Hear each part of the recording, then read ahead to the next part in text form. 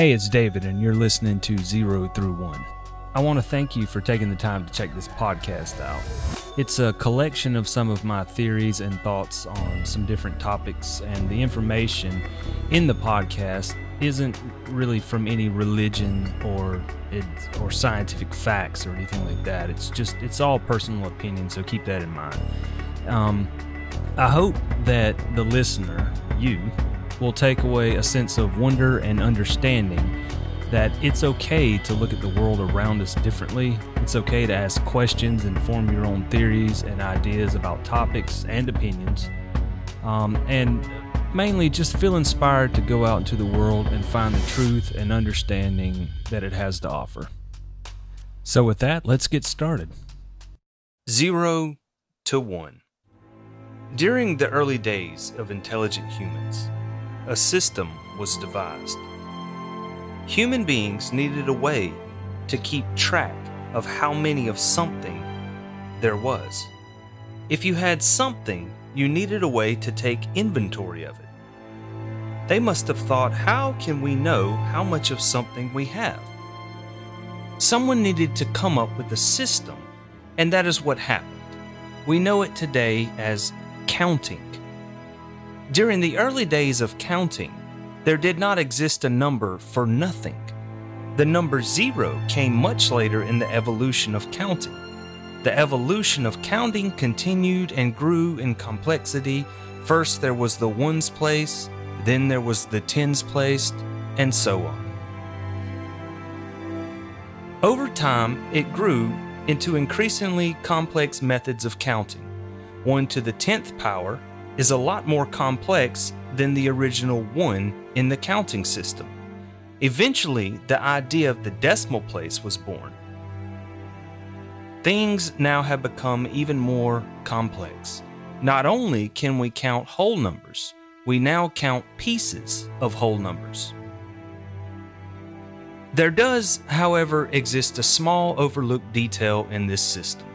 You see, we humans have a real knack for patting ourselves on the back when we assume we have conquered something.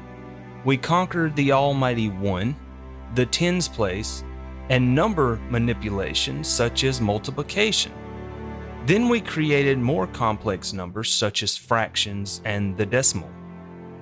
What we did not do is realize that the more complex our counting system became, the closer we got to stumbling upon a flaw in our entire counting system.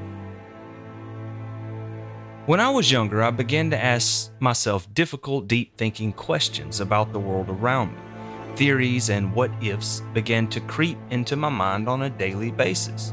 One of those that began to creep into my head is that you cannot technically count from 0 to 1. You cannot count from 1 to 2 because 1 cannot exist. You may be telling yourself right about now that this is crazy talk, but allow me to explain. You cannot count from 0 to 1 because you first have to count to 0.1. But you cannot count to 0.1. Why can you not count to 0.1, you may ask? You cannot count to 0.1 because you must first count to 0.01. Further down the rabbit hole this begins to go, a number cannot be counted to because the number before it cannot exist. What a deep rabbit hole this has become. Now, take a moment to let this sink in. We developed a system that allows us to count the number of things we have. In practice, you can count solid objects such as shoes, books, and pens. In theory, however, the numbers to be counted cannot technically exist to be counted. When the idea to count decimals came about, the idea of infinity was unknowingly created. Infinity is the idea that something has no start or finish, no beginning or end. The idea that something could go on forever is a very hard concept for many to grasp. Sure, it is easy at first to understand the basic concept of infinity, no beginning, no end. But think about it a little harder and it gets harder to grasp. The observation I took away from this idea is that as we learn more about the world around us and develop ideas for things, we tend to do it with arrogance. We confidently thought we stumbled across the language of the universe, and we praised ourselves for it. The mathematics, we called it. We did, however, overlook the basic flaw that you cannot count from 0 to 1. You have been listening to 0 through 1 by W.D. Crozier. Thank you.